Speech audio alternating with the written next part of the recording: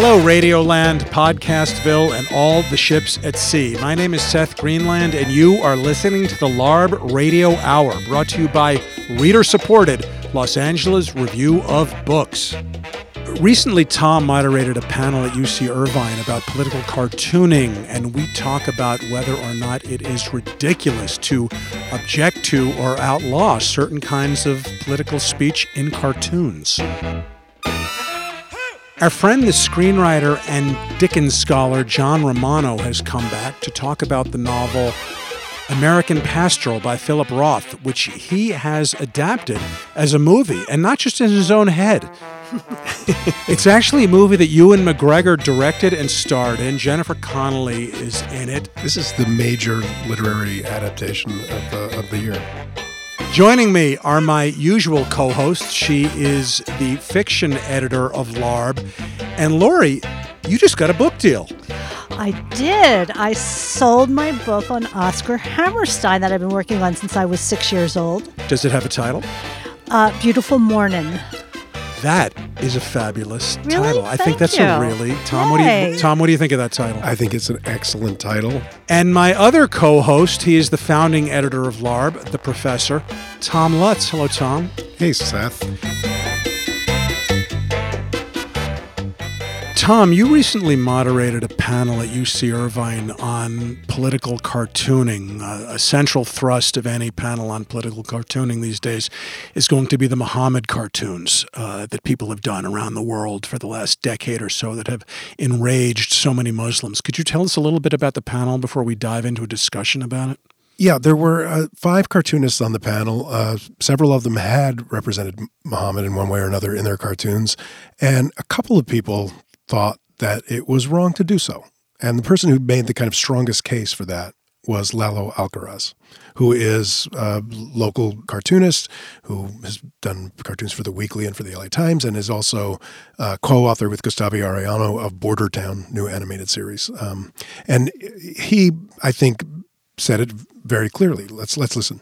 I think that the worst people in the world are those people, especially like Pamela Geller and all these people that were drawing Muhammad cartoons just because they could. You know, that's like an abuse of cartooning. And we all know that our words have consequences, and that's the compromise that we have by, you know, all of us having freedom of expression. You know, you're also free to punch me in the face for saying something. So, I mean, that's just how life is. I think that analogy is completely ridiculous. The idea that a satire that appears in the pages of a newspaper is anything like punching someone in the face is on its face absurd, and I completely reject it. And particularly as someone who writes satire, I'm just utterly puzzled that a cartoonist whose lifeblood is free expression would take that point of view. Let me see, because I was there at the panel, so there was context around it. And first of all, he was the only one of the cartoonists who held this position. So you know, the majority held the position that you think that cartoonists would hold. But he was talking about the cartoons produced by the contest sponsored by Pamela Geller, who is this, I don't know, I guess she's described as a blogger in New York, and she kind of came to the fore after 9/11 she led the protest against the building of a mosque. You know, she's a well-known right-wing anti-Muslim hate monger. That is what she is, Yes, Seth. exactly. Essentially. Yes, and so she sponsored a contest where she was asking for cartoons about Muhammad. It didn't matter if they had any wit, any point, any artistic merit. She didn't care. They could be the crudest things possible. And it was, I can do this, so I'm going to do it. And that's what he was reacting against. Well, let me respond to that by saying good case, bad plaintiff, because Pamela Geller is just pure evil, I think. Mm-hmm. And her role, she's a pornographer, not a cartoonist. That's something entirely different. There's no point there other than outrage. The way porno movies just leech everything but sex and string that together to make a movie, there's nothing intellectually behind what she's doing except pure hatred. Although, frankly, to be honest, I think Pamela Pamela Geller should be allowed to say what she has to say, and let her duke it out on the battlefield of ideas, where she will always lose. Well, and so you have no problem with incredibly anti-Semitic cartoons about Jews? Of course I have a problem with it, but I don't think it should be illegal. Well, I don't think he was saying it's illegal. He said for him, it feels like a punch in the face. Yeah, I don't like it. Doesn't it feel like a punch in the face when you see one of No, those? it doesn't feel like a punch. Have you ever been punched in the face? I think I'm about to be. Then it doesn't feel like a punch in the face. Yeah. I think that's drama queenie. He thinks it's beyond bad taste. Well, I think that you probably think that I agree with him on that. It is beyond bad taste, and if he feels like he's been punched in the nose, I'll give him a handkerchief to stanch the bleeding. But I just have a different reaction. Yeah, but you can understand what his argument. Right? Yes, I can. And there is validity to that argument, isn't there? It's such a subjective thing. That's his validity. Yes, It's not mine. Well. One of the things people talked about on this panel was Gary Trudeau, who came out with a very controversial argument, which was that free speech fanatics, as he called them, free speech fanaticism becomes its own kind of hate speech. And some of the cartoonists found that could be kind of hateful itself. Here's Ann Telnace, who's a cartoonist at the Washington Post and has done cartoons for Newsweek and lots of other places. Here's what she had to say about the Gary Trudeau argument. And I have to tell you, I don't agree with Gary Trudeau. I wrote a piece against it in the Washington Post about it. I think he was completely wrong. I mean, the whole thing about free speech becomes its own kind of fanaticism. Well, guess what? My free speech fanaticism doesn't kill people. What was Trudeau condoning? I mean, Trudeau was saying that because satire is meant to comfort the afflicted and afflict the comfortable, the Charlie Hebdo cartoons, which is what he was writing about in the Atlantic at the time, were an example of punching down. And from his view, you should never punch down. Exactly. He framed it as the cartoonists were coming from a place of privilege and they were mocking the poor oppressed Muslims, and he had a problem with that. Now, if you ask me... Well, since nobody else seems to have anything to say. I mean, there are poor oppressed Muslims. There are poor oppressed Muslims. So there are also fantastically wealthy Muslims. There are 1.6 billion of them around the world. There are all kinds of Muslims. Yeah. And so if I say the poor and oppressed Muslims, I think what I'm mocking there is not the Muslims. What I am mocking is Gary Trudeau, who is patronizing, who is paternalistic, who from his place of privilege, can I get any more P's into this sentence, is so incredibly condescending in his Yaley snootiness. He's the one who's coming from this high place, dispensing thunderbolts about what other people can't do. And I am so offended by Gary Trudeau's position on this. I feel he has betrayed the artists, the writers, the cartoonists who've taken on this issue, who are brave, who really have courage, who are in places like Paris where they can get killed for doing it. And I just find his views on this issue completely abhorrent. One of the interesting things about this panel is that as we went through the couple hours we were talking, you'd kind of flip over from one of these ideas to the other. Everybody can get angry at Gary Trudeau for this, and I think, again, everybody can understand a basic argument within it. So let's leave that aside for a second, because what happened was then this guy named Zunar, he goes by one name, who's a Malaysian political cartoonist and who was on his way back to Malaysia to maybe spend the rest of his life in prison, or perhaps even get a death sentence for the cartoons against the regime that he had printed, and that he had to print in his garage and hand out by hand to friends, and at Samizat publishing. All of a sudden, the kind of idea that Lalo Alcaraz and Gary Trudeau were having a debate about this fell away into insignificance, because this guy's going to die for what he's doing. He was exercising free speech, and he was punching up.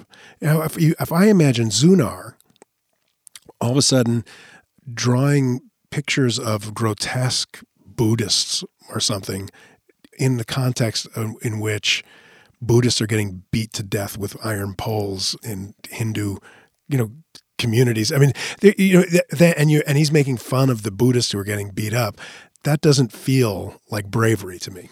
What he's doing with the regime, Tom, you hold it. You're mischaracterizing the nature of these cartoons, because the Muhammad cartoons have become a catch-all for any cartoon involving a Muslim. And in fact, there are all different kinds. There are the ones that sparked the Charlie Hebdo murders, which basically were trying to satirize terrorists. And then there are the ones that mock Muhammad himself outside the context of terrorism. So we're talking about there's a continuum on which these cartoons exist. We should be clear about that too. And I have no problem with piss Christ or, blasphemy against various religious beliefs. I don't have a problem with that. I do think that there's something about the limits of free speech which have to do with what kind of needless damage you can do for a very little payoff. And so to kind of like, okay, yeah, we all know that to represent Muhammad, people don't like it, so we're going to do it because they don't like it. That's the Pamela Geller approach. But here's the point, and it's one that I think really needs to be made, which is drawing a cartoon of Muhammad, any kind of cartoon of Muhammad, whether it's a terrorist or something meant to mock Muhammad himself, and publishing it in Cairo, in Kuala Lumpur, in Riyadh, it's very different than doing it in Paris and New York, because what it's doing essentially is validating the values of those places. It's announcing, these are our values. If you don't like them, perhaps you'd be happier living somewhere else. America, love it or leave it. France, love it or leave it. Belgium, love it or leave it. London, love it or leave it. That's what's known as Western values, Tom. That's post-Enlightenment, which as a college professor you should be defending. That's Nixon. It's not Nixon. It's the Western Enlightenment. Yeah, I don't think you have to defend the Western Enlightenment makes a place for multicultural respect. It does not enforce one set of values. It's the marketplace of ideas. I respect your right to disagree with me. Well, for a lot more on this subject, that is a lot more clips from the conference itself, including Edward Snowden. Go to LARB /AV. Does Edward Snowden weigh in on the cartoons? He does not weigh in on the cartoons. He weighs in on other issues of freedom of expression. This is Seth Greenland. I'm here with Tom Lutz and Laurie Winer. You're listening to the LARB Radio Hour, 90.7 KPFK FM. I was walking to the studio today and came upon David Ulin selling copies of Sidewalking, Coming to Terms with Los Angeles from the trunk of his car. You did not.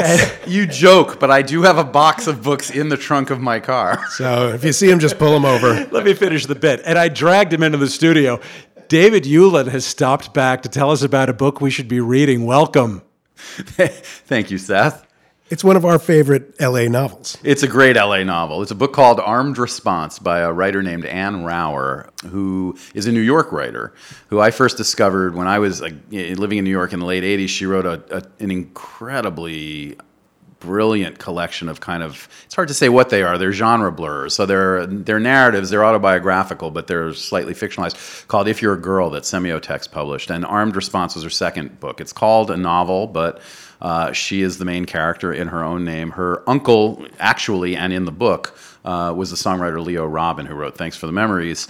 And the book is about her coming to Los Angeles to deal with family. There's a killer scene in the book describing her uncle's funeral where, Bob Hope, who is his great buddy, gets to the funeral late, and they're having the service in this glassed-in room, and Hope can't find the door. So he's kind of walking around the room, banging on the glass, trying to figure out what's going to give. And she has this very subtle. There's a way that she writes where it almost feels like you're reading her journal. It's very sort of unpolished and kind of, it almost feels first drafty. But her timing is incredible, and she's just really subtle and smart. And the Armed Response title comes because she's visiting a relative who lives in an alarmed house in Beverly Hills. So every time she opens a door, the house talks. And so, there's this whole sort of series of riffs on, how we jail ourselves. Yeah, Yeah, and when you were talking about your book Sidewalking, one of the things we talked about is your first impressions of LA. For me, one of the first impressions were those signs on people's lawns that said armed response. And it was a really large part of the landscape to my fresh eyes. I was astounded by them.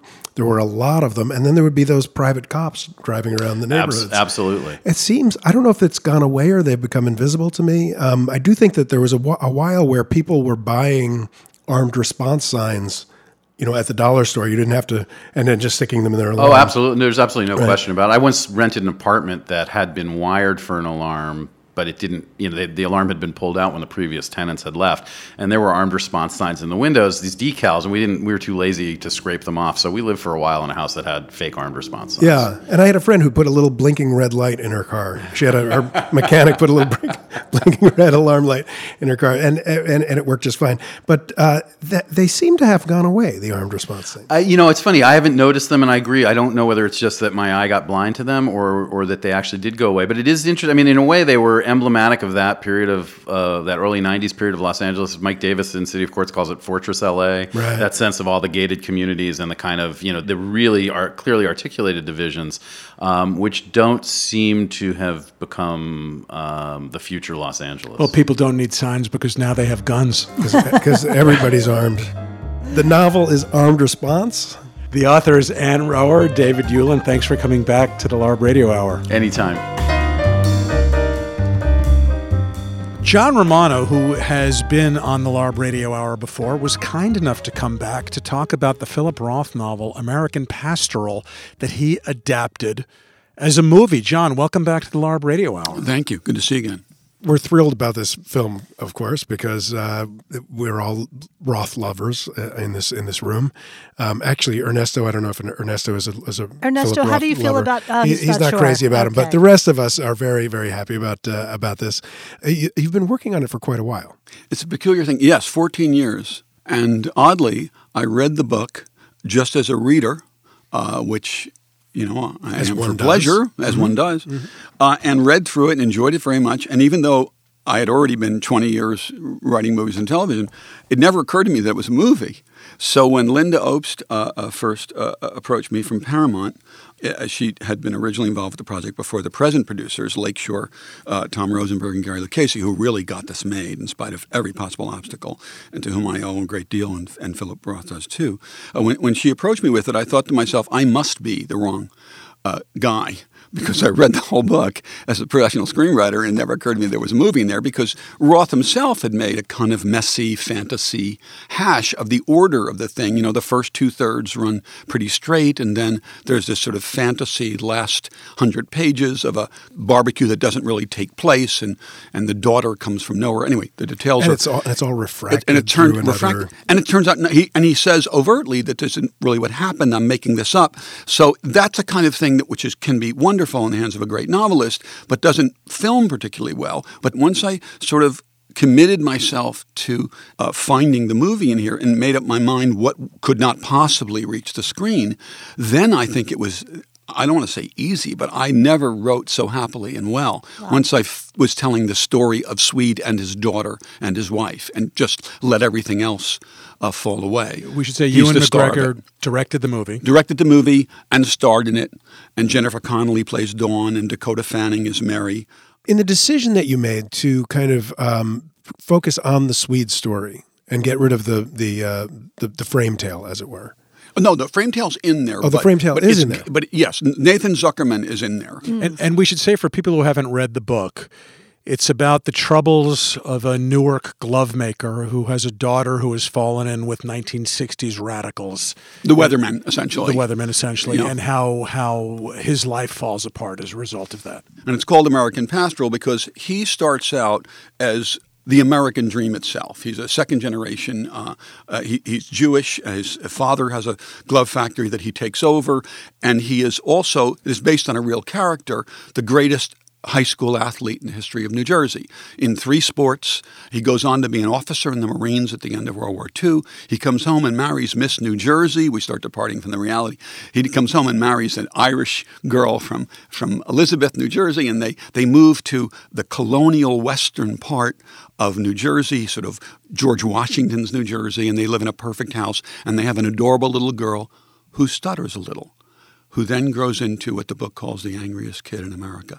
And it blows a hole in his life, and it is very much, as Roth has said repeatedly, it's the book of Job. All the things that happen to the Swede happen because shit happens. And if you look, you keep examining the character, the story, the language for what I did wrong, And that's why, as a parent, it's heartbreaking.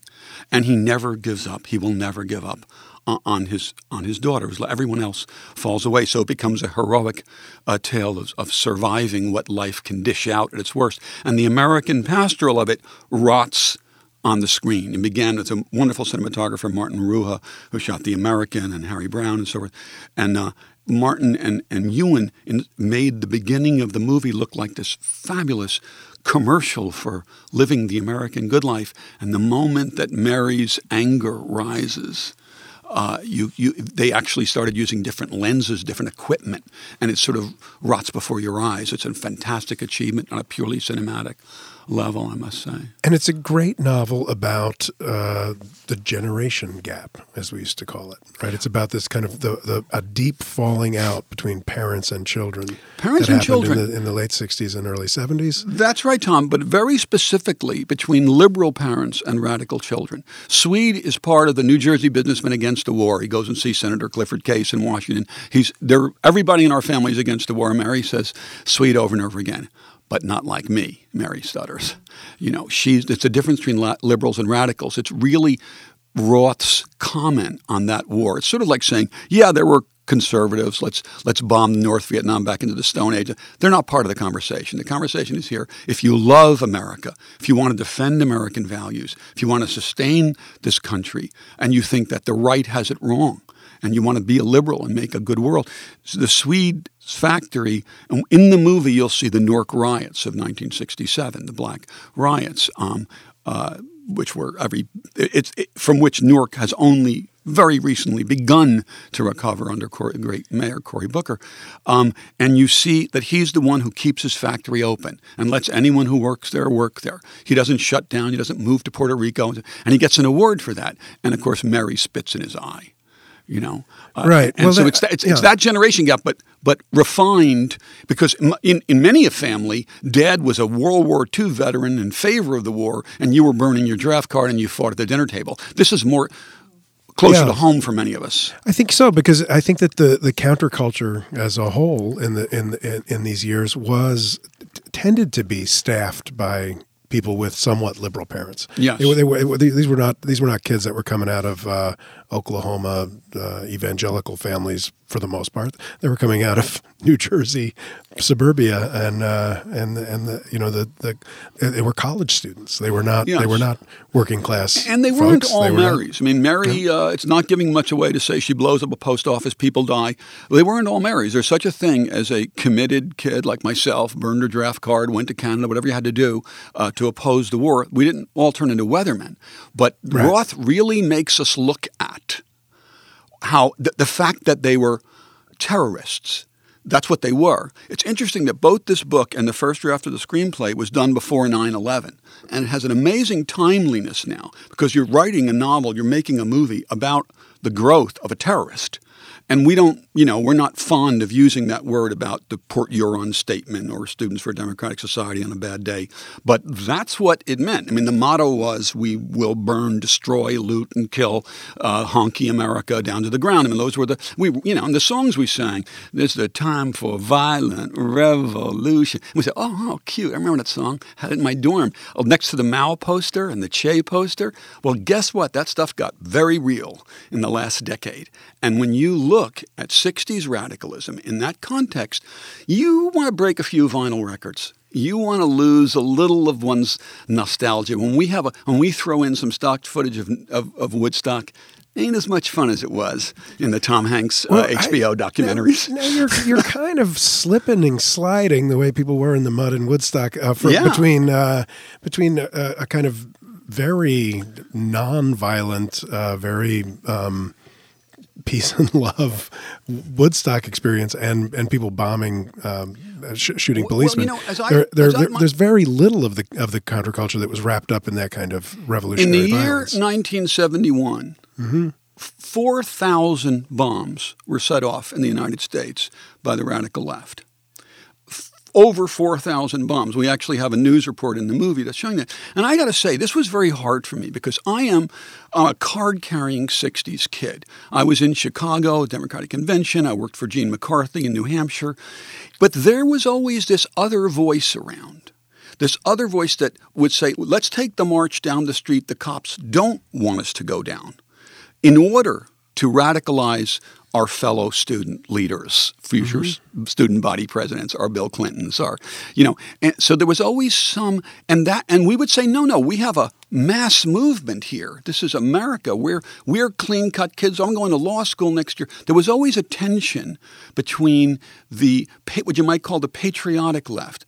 We used to say we should have, the kind of McCarthy kid that I was, RFK kid that I was, we say we're the ones that should have America, love it or leave it on our bumper sticker. Because what's more American than letting black people in Mississippi vote? But that wasn't the language of Bernadette. That wasn't the language of it. And it wasn't the language of the founding fathers either, right? I mean, they were violent revolutionaries. That's right. That's right. But it's interesting, right? I mean, there's a difference between the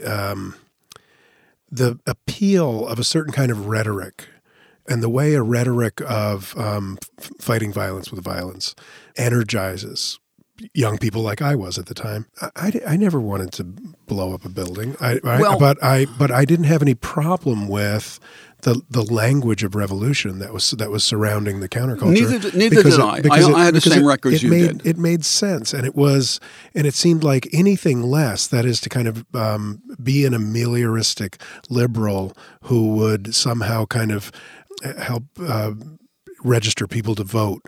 That was not an adequate response to Vietnam. Well, wait. It is also the case that not all the things that were said in that spirit made sense, and it is also the case that we were too stoned, I think, to me.